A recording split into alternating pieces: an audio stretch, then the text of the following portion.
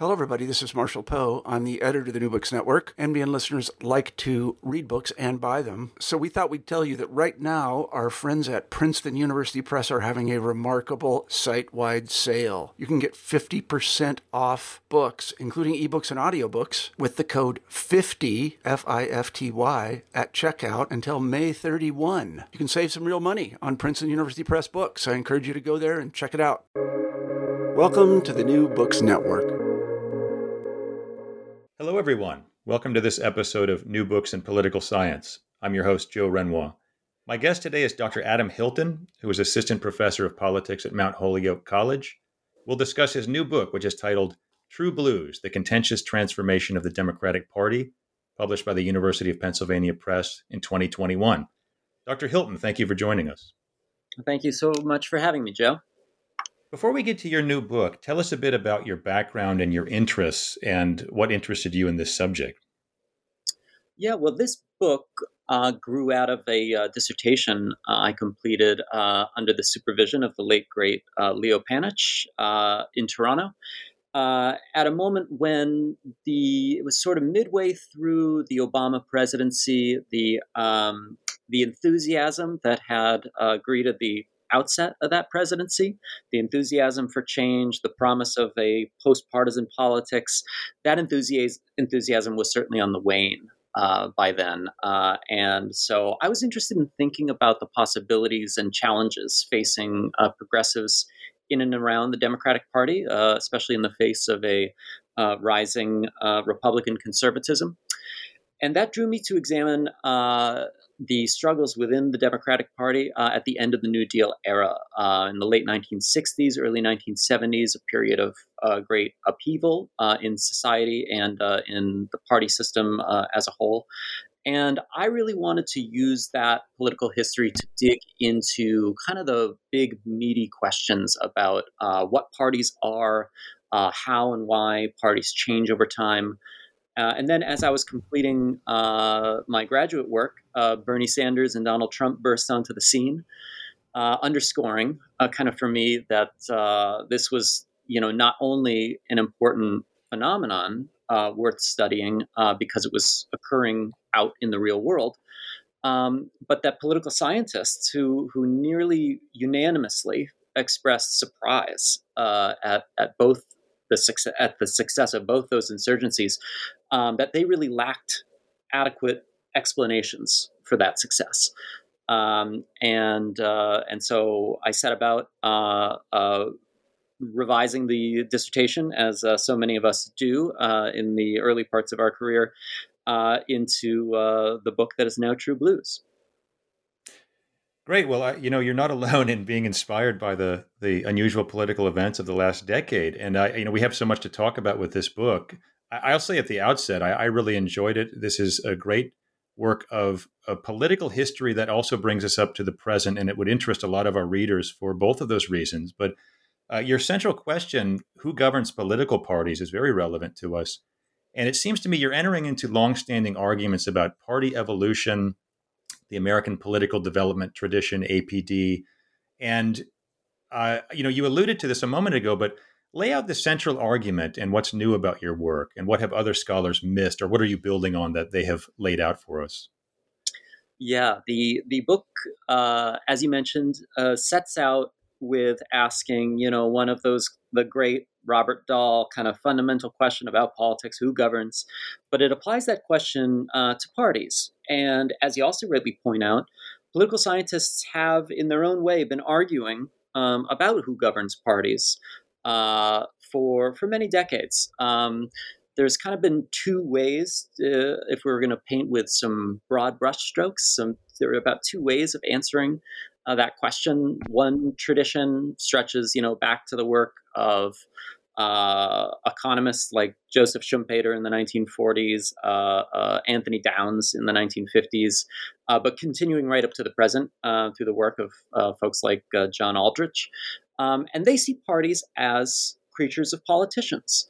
Politicians in government need to create parties to resolve the collective action problems that legislators face in conducting log rolls and reducing transaction costs, and of course, winning re-election. Party activists, other secondary players might have an important role to play, but it's politicians for these researchers who are in the driver's seat, if you will. More recently, another tradition has emerged that sees parties as creatures of groups in society, specifically what those who we could call the UCLA school refer to as intense policy demanders. But you could even go back to some of the work stemming out of the Marxist tradition that sees parties as reflections of classes or other groups in society. And for these researchers, it's groups that are the principles of party action, and it's politicians that are their agents. So in my book, I depart from both these schools and theorize parties to be what I call contentious institutions. That is because political parties are intermediary institutions. They bridge that divide between the state and civil society. Parties, they necessarily encompass within them both politicians and groups.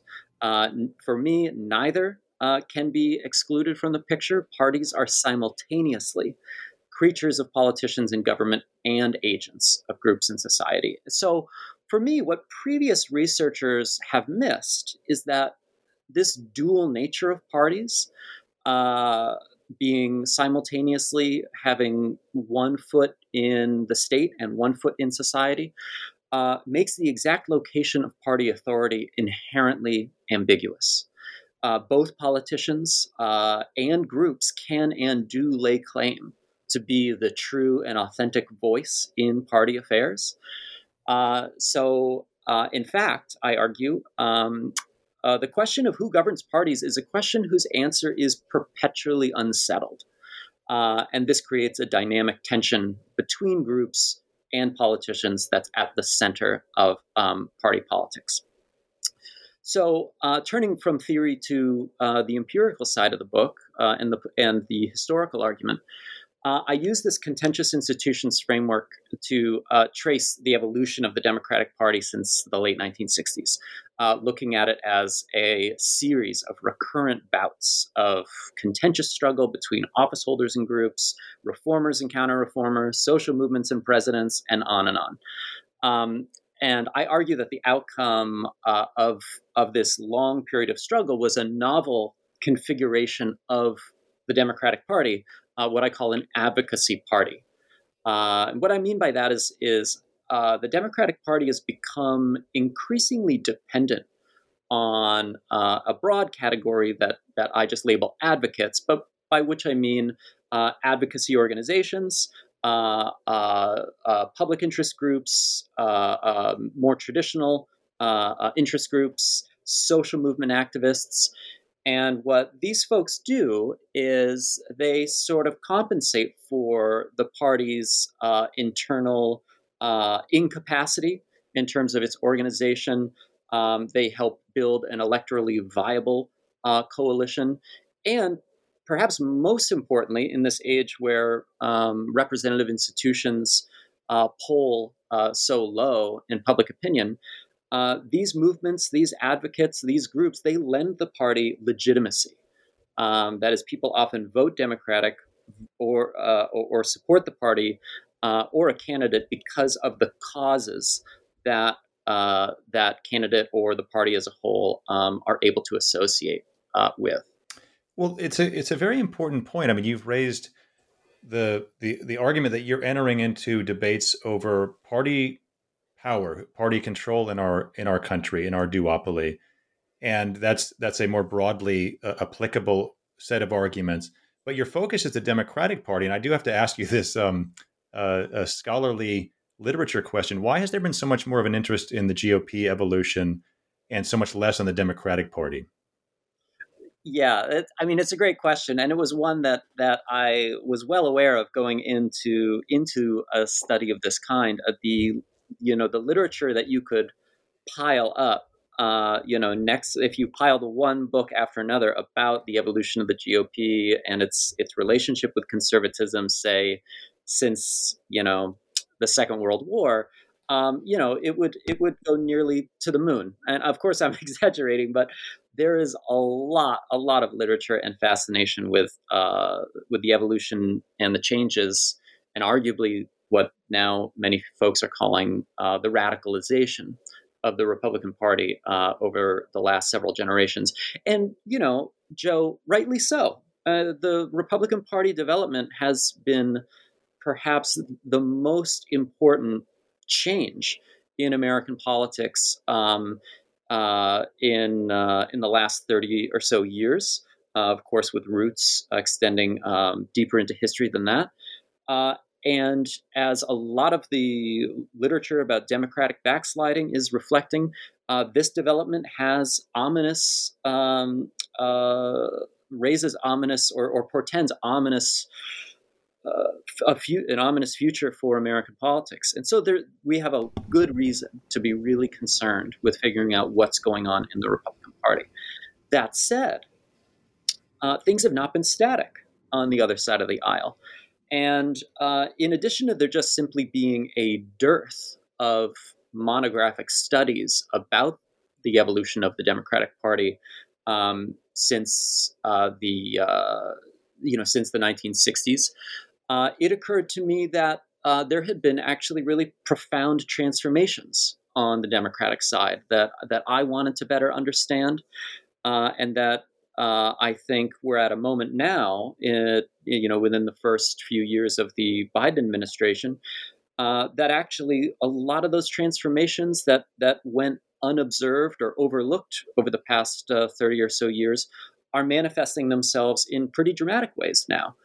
So I think in addition to just trying to, if you will, rebalance the scholarly interest in America's two parties in a modest way, one intention with the book was to, explain, well, why was that insurgency so surprising? Not that he won, but in the traction it seemed to grab. How do we explain Joe Biden's fairly surprising embrace of a bold progressive policy agenda, despite having razor-thin majorities in Congress? I think this book can help us understand those kinds of transformations, that they're not the same as what's going on across the aisle, but that doesn't make them any less profound. Well, Adam, take us back and lay out a bit of the political history background for our listeners. You set up the party structure of the New Deal order era, something with which a lot of our listeners would already be familiar. But you stressed that there is a turning point that it has gotten some attention, but perhaps deserves a lot more attention. That's the 1968 to 72 era that looms very large in your book, in which I guess you might say the Democratic Party had bookended disasters, the 68 convention and election, the 72 election. So take us back a little bit, talk in as much detail as you'd like about the party structure of the New Deal order era, and then how everything begins to change between 1968 and, let's just say, the immediate aftermath of the 72 election. Mm-hmm. Well, as Joe, I'm sure you know, and many of your listeners know, the New Deal coalition inside the Democratic Party was a strange one. Despite, of course, making profound transformations in the constitutional order, the political order, and major changes to labor relations, the American welfare state, and so on, this was a coalition of pretty strange bedfellows, combining what other folks have described in detail, some of the most progressive elements of American society, labor liberals, often in the North, the beginnings of the racial realignment, African American voters beginning to move into the party of Roosevelt rather than the party of Lincoln. But on the other hand, this party had its historical home in the Jim Crow South, right, and the anti-union, racially conservative bloc Southern conservatives who not only had a lock on most of those Southern states, but by way of having a lock on those Southern states, had enormous amounts of leverage within Congress, on congressional committees within the Senate, through the exercise of the filibuster and other forms of agenda control. And as my students usually ask me when I begin to describe a party coalition of such strange bedfellows, they ask, how on earth was this even possible? And one of the overlooked elements in existing literature on the New Deal coalition was the role that the party structure actually played in reproducing such a strange bedfellow coalition. And more precisely, the decentralized or confederal nature of the Democratic Party, where the party was less of a national organization that we think about today, and much more of a confederation of 50 different state parties. That structure and its decentralization operated or worked to reproduce this coalition without bringing these two mostly diametrically opposed wings into full-scale confrontation with each other. So that, and we saw the, how should I say it? We saw some of the tectonic stresses within this coalition at various points throughout the New Deal period. The famous 1948 convention, Democratic National Convention in Philadelphia, that after Hubert Humphrey walks up to the podium and gives his barn burner of a speech in favor of a strong civil rights plank that's thrown into the platform by a majority vote, some of the Southern delegation walks out, right, and starts the states' rights Dixiecrat Party, tries to sink Truman's reelection campaign. We saw it again in a few decades later, the 1964 Atlantic City Democratic National Convention, when the Mississippi Freedom delegates show up from Mississippi, a racially integrated delegation that defies the National Committee to reconcile Lyndon Johnson's commitment to civil rights. He had just passed just signed into law the 1964 Civil Rights Act, and yet Southern delegations from those states were still excluding African Americans from participation. And so these were unreconciled contradictions brewing within the New Deal coalition, really, from the start, 1935, 1937. But the decentralized structure of the Democratic Party, where the National Committee, the national institutions really had no capacity to impose a unified platform on all, delegations, on all states, on all state parties, on all state committees, on their county committees, and so on. The decentralization is really what allowed or facilitated such a strange bedfellows coalition. But by the 60s, as these examples begin to intimate, labor liberals, racial liberals, the civil rights movements themselves began pushing on those decentralized mechanisms and attempting to break them or push them, trying to ripen those contradictions to a point where the Democratic Party as an institution would have to take a position on trying to reconcile its commitment, what the national platforms would say, right, and what the party was able to actually enact through Congress. So fast forward to 1968, and we have, as you put it, the first bookend of this major crisis, the simultaneous insurgency of the civil rights movement and the anti-war movement, kind of domestic policy and foreign policy. Those dimensions of the New Deal order, Great Society order, were unraveling rather quickly. And this is sort of engulfs the 1968 Chicago Convention into extreme controversy. Added on top of that, the insurgencies of Eugene McCarthy Robert Kennedy, who was assassinated just shortly before the Chicago convention. And you have what I call in the book a full-scale party crisis. Lyndon Johnson withdraws from the race. Hubert Humphrey is nominated without contesting a single primary, and goes on to lose to Richard Nixon. In that space, in that moment of crisis, I theorize a bit in the book and show empirically how a fairly small group of what I call party entrepreneurs were able to seize on that party crisis to diagnose what was ailing the party as a lack of democratic accountability over the leadership, a lack of representation within the party, and upon that diagnosis, promulgate a set of reforms that would dramatically transform the party structure, and they promised lead back to victory, resolve the crisis, and restore the post-war majority party to its majority status, they argued.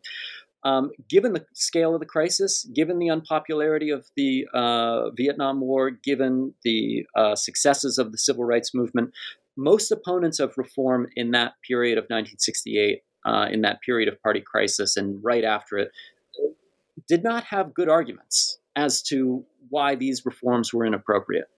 They were fairly uncontroversial, modernizing reforms, like maybe, when you select delegates for the nominating convention, it would be nice to know what candidate they supported before the public was able to vote for them through a primary or a caucus. It would be good to know the times and the meeting places of state party or county party conventions. Upon that, they also had more aggressive recommendations like affirmative action for people of color, women, and people under 30 years old, three groups that were conspicuously absent from most previous conventions. And through this 4-year period between 1968 and 1972, a commission called the McGovern-Fraser Commission, or its more official name, the Committee the Committee on Party Structure and Delegate Selection, put forward a number of reforms. Many people were not paying attention. Many people thought they would be ineffective, but by the 1972 convention, when they had taken hold, when they had forced state parties to adhere to certain standard rules, standard operating procedures, and imposed the affirmative action guidelines, we saw an incredible insurgence of women, people of color, young people, anti-Vietnam War activists, feminists, civil rights activists, students, including fairly dissident or left-leaning union rank-and-file members, surge into the Democratic Party, surge into its governing mechanisms, its governing bodies, and nominate the prominent anti-war Senator George McGovern for the presidency. The second bookend, the second crisis that bookends this rather contentious period in Democratic Party politics is, of course, that McGovern goes on in the 1972 general election to lose every single state except Massachusetts and Washington, D.C. To Richard Nixon, thus closing, or seeming to close at least, the period of reform of the Democratic Party. It's interesting. There are a couple of points in the narrative where you've brought in some very good primary source information that really seems to encapsulate the narrative of the 68-72 period, or I guess we could say 68-74, because you extend it to the aftermath of the election and the rise of the Coalition for a Democratic Majority, the CDM, and these kind of counter reformers. But one is of the commission you mentioned, the McGovern-Fraser Commission. And they seemed to encapsulate exactly what so many of those new reformers, the new politics reformers you mentioned, wanted. I mean, if I can quote from your chapter on the party turned upside down, and this is from the 72 Commission report, uprooting old entrenched customs of the past and replacing them with new and different procedures is not easy. Shifting to open participation by party rank and file members constitutes a virtual political revolution. Including large numbers of women, young people, and minorities in national convention delegations means turning years of tradition around. On that, I'm with your students in being really amazed at how the mid 20th century Democratic Party operated in comparison with the post 68 and post 72 party. Another great moment in that portion of the book is you mentioned in the 72 election and the aftermath, this, as you put it, the new class struggle. And a very telling point where the AFL-CIO did not endorse McGovern. Now, this may have been because George Meany felt disrespected, but still, our labor history listeners will understand that story. But it seems to me it's quite a harbinger of the party dynamic of the future, a combination of class-based and values-based politics that lifelong Democrats would consider tilting toward the Republican Party, and that maybe the Coalition for a Democratic Majority symbolizes some of that. So can you talk also a little bit about the CDM after 72? Yeah. Thank you for raising that. I was quite surprised as I was doing this research that in the similar way to how the crisis of 1968 opened a window of opportunity, if you will, for the reformers to step forward, to seize the moment, and to offer a plausible narrative about how the party can reform its way back to power. The 1972 election did the same for reform skeptics. Those who, after 1968, had in one way or another felt fairly compelled to bite their tongues or to not bother organizing an active resistance to the implementation of the McGovern-Fraser reforms. However, after 1972, with McGovern's catastrophic landslide loss, those reform skeptics found the rationale that they had been lacking prior to or just after 1968, and that coalition that formed what they officially called the Coalition for a Democratic Majority, the CDM, that was a fairly diverse group of people, diverse in the sense of it attracted foreign policy hawks who had been who had taken offense and bristled at George McGovern and the reform movement's alleged softness on communism, right? Their proposal for an immediate withdrawal from the Vietnam War that was still raging at that time. There were what we might consider to be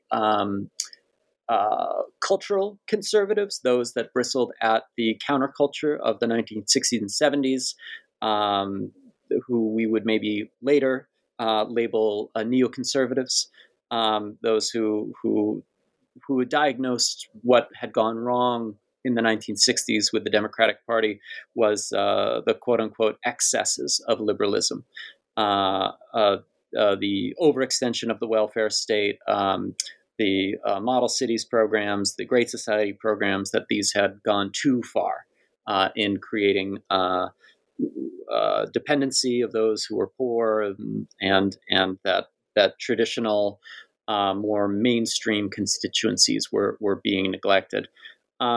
So the CDM,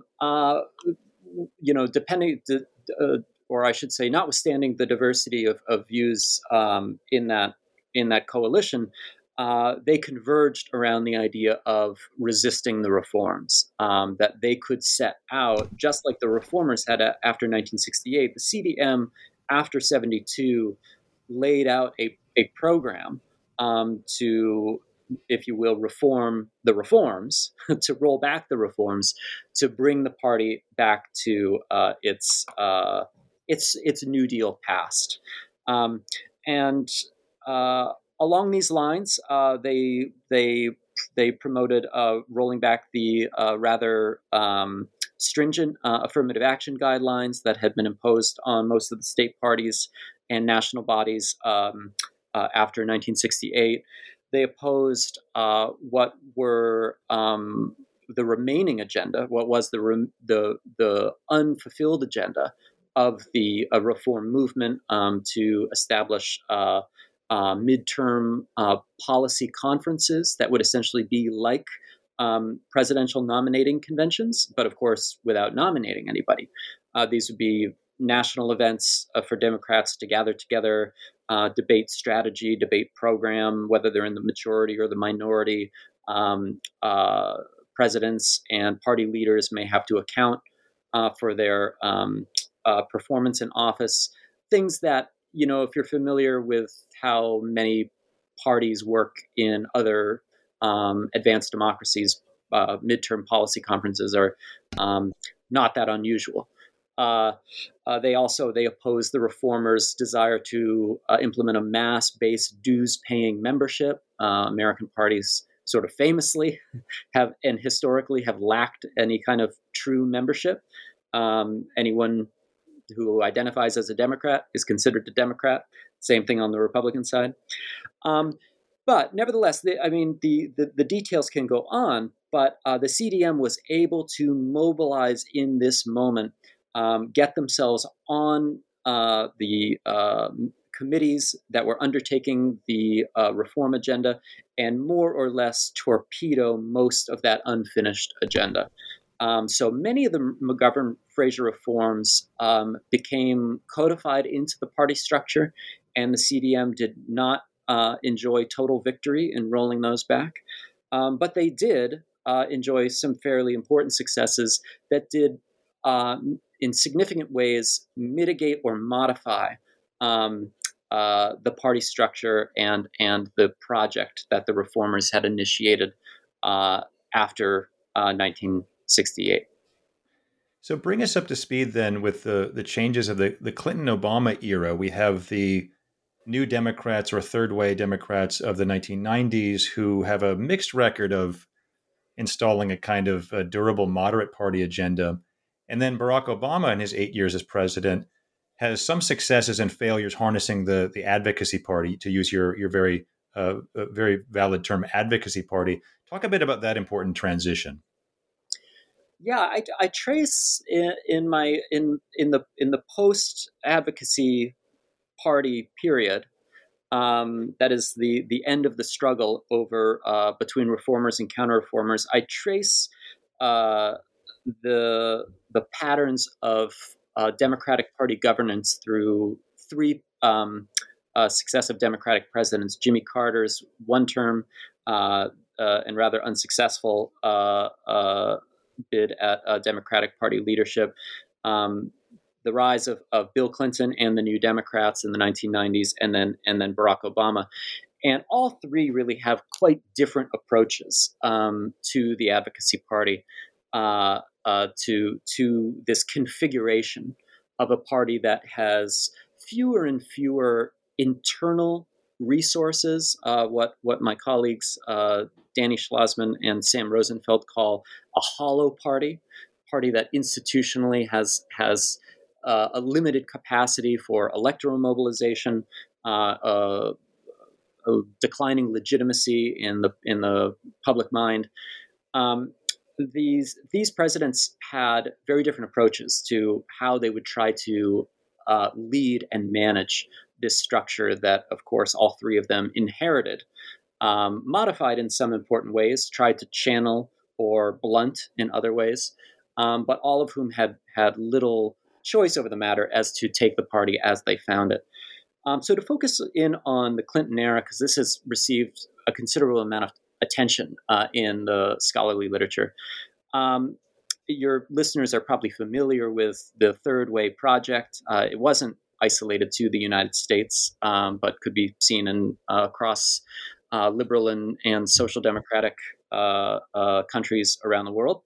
But Clinton's attempt to carve a third way between Reagan republicanism on the right and new politics, New Deal liberalism on the left had a big impact on the Republican Party, and we can point to very durable achievements associated with the New Democrats in trying to moderate the image of the Democratic Party by teaming up with the Republican Party to pass welfare reform in 1996, to enact NAFTA in the mid 1990s, to embrace a celebration of free markets and neoliberalism, to declare that the era of big government is over. These are all pretty memorable things from that period. But in my book, I take a look at the New Democratic Project as a party project, as one where the New Democrats thought they were going to be able to fundamentally challenge and subvert what I call the advocacy party configuration or order of the Democratic Party. That is, they wanted to diminish the dependence on what they considered to be electoral liabilities like feminism, like civil rights, the anti-war movement, many of the legacies of the 1960s and 70s that were associated with the Democrats. And I argue in this part of the book that this challenge to the advocacy party was temporarily successful, but not durable. That is, under the Clinton era, they did successfully bring the party back to a presidential victory. In fact, Bill Clinton was the first to win re-election as a Democratic president since FDR. And so it seemed to many at the time that maybe the trouble of the 1960s and 70s, the struggle between reformers, counter-reformers, was in the past, was over. A new party order was being consolidated. But as I try and show, many of the initiatives, much of the language that was used by Clinton and the New Democrats did not hold much longer after 2000, after the turn of the millennium, after the New Democrats lost control of the party leadership. There are still members of Congress who identify themselves as New Democrats. But as partisan polarization has deepened, as hostility to a right-moving Republican Party has increased among Democratic activists, a moderate centrism has just not gained the traction that I think many of them thought that it would. And so I look instead at the way Barack Obama sort of embraced the advocacy party that he inherited after 2008, and I label him the advocate in chief, is rather than resisting, rather than trying to impose a new party order on top of the one that he found, in many ways, Barack Obama tried to use it to his advantage, even establishing his own personal advocacy vehicle that sort of vacuumed up all the slogans and chants and even some of the personnel of environmentalism, immigrant rights, less so labor rights, but women's advocates, and so on, and integrated them right into his brand, if you will, if you put it that way.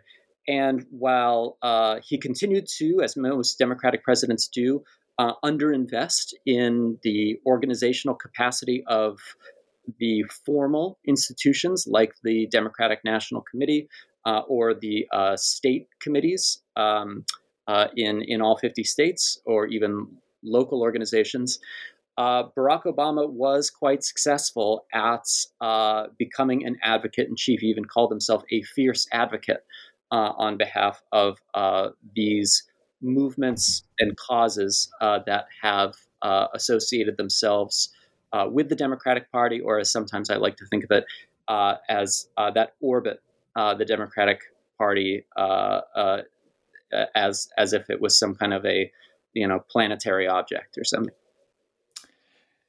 Well, so since we're getting up to the end of our time here, Adam, let's think about in the post-Obama era, the time we're in now. The big questions are about, as you mentioned, partisan polarization, gridlock. There do not seem to be moderate members of either party now in the same way as there might have been just a few decades ago.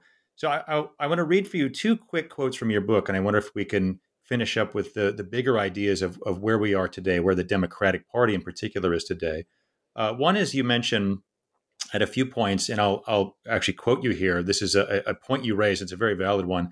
The party became more open to new voices and identities, but it also facilitated the growth of presidential power, rising inequality, and deepening partisan polarization. That's quote one.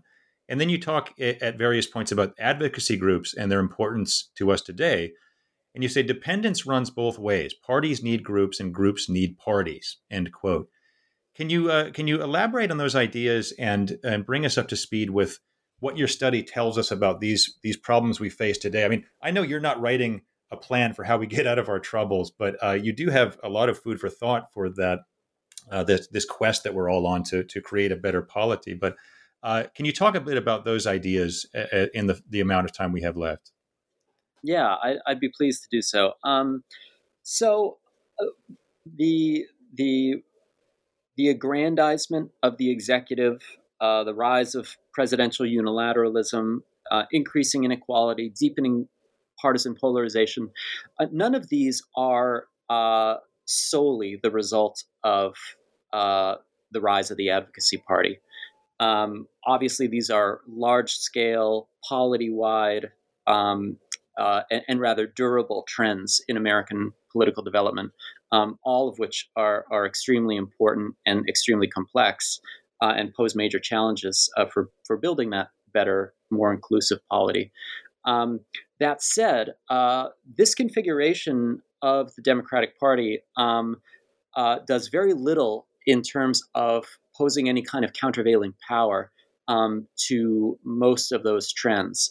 I'll swing back around to the inequality problem in just a minute, because I have recent developments have made me rethink that a little bit, but I'll return to it in a second. Social movements and advocacy groups that orient themselves around the Democratic Party place their demands on the Democratic Party for recognition, for rights, for policy, what some call ideological patronage. These groups collectively have, of course, no direct interest in undermining the well-functioning of a democratic polity. But yet, as individuals, they know that the political agenda is finite, that we live in an era defined mostly by very fleeting moments of unitary, or I should say unified party control. Most of the time most of the time we live with divided government. And so when it is the case that the Democrats have unified control, or even just have control of the presidency, these groups are becoming increasingly vocal about seeing action now. That is the time scale and the logic of social movement activism, interest group lobbying, or advocacy on the behalf of those who have historically been marginalized, overlooked, or oppressed. Those are causes where it's very difficult to imagine that justice comes later, that justice comes eventually, or where presidents or other party leaders counsel patience. And so one of the things we've seen is, to take the Obama era as quite a clear case of this, the use of executive action to do what the president can to satisfy many of those demands being lobbed at them from those groups that the party is dependent on for organizational capacity, electoral viability, popular legitimacy, and so on. The polarization that increases polarization, even if polarization is one of the main reasons that bipartisan solutions to many of those social movement demands are not forthcoming. This also, I think, potentially has an effect on who is represented, and here we come to the inequality problem. As you quoted from the book, the Advocacy Party has diversified not just the Democratic Party, but in turn mainstream politics in a fantastic way that has created a more inclusive, multiracial democracy since the late 1960s, and one that recognizes inclusion along other lines of identity, including sexuality, gender, and ethnicity, and so on. However, the advocacy universe, if I could put it that way, has its own systematic silences within it. Perhaps most problematic in terms of the Advocacy Party has been the declining weight of labor unions in that ecology. Labor unions that while historically, as I demonstrate, especially in my book in the late 1960s, had some very problematic positions on building an inclusive polity, especially along certain axes and identity questions.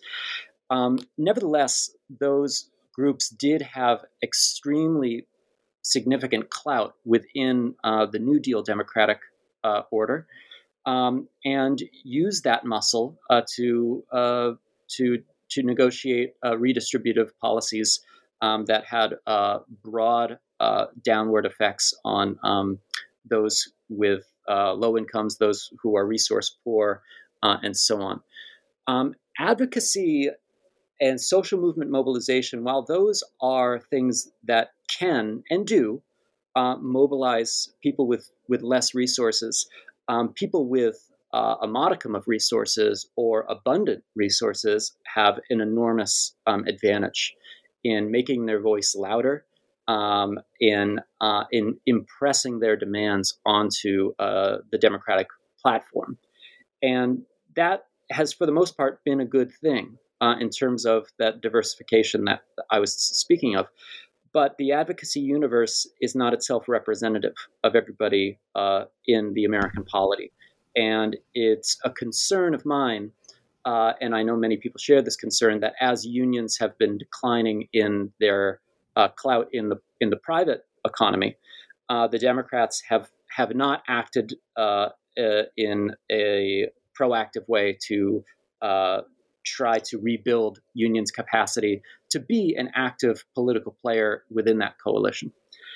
That said, as I finished this book, since I finished this book, Joe Biden defeated Bernie Sanders for the Democratic nomination in 2020, and yet has initiated the boldest, most ambitious social and environmental policy agenda that anyone has seen since the 1960s. And many people were very surprised by this, myself included.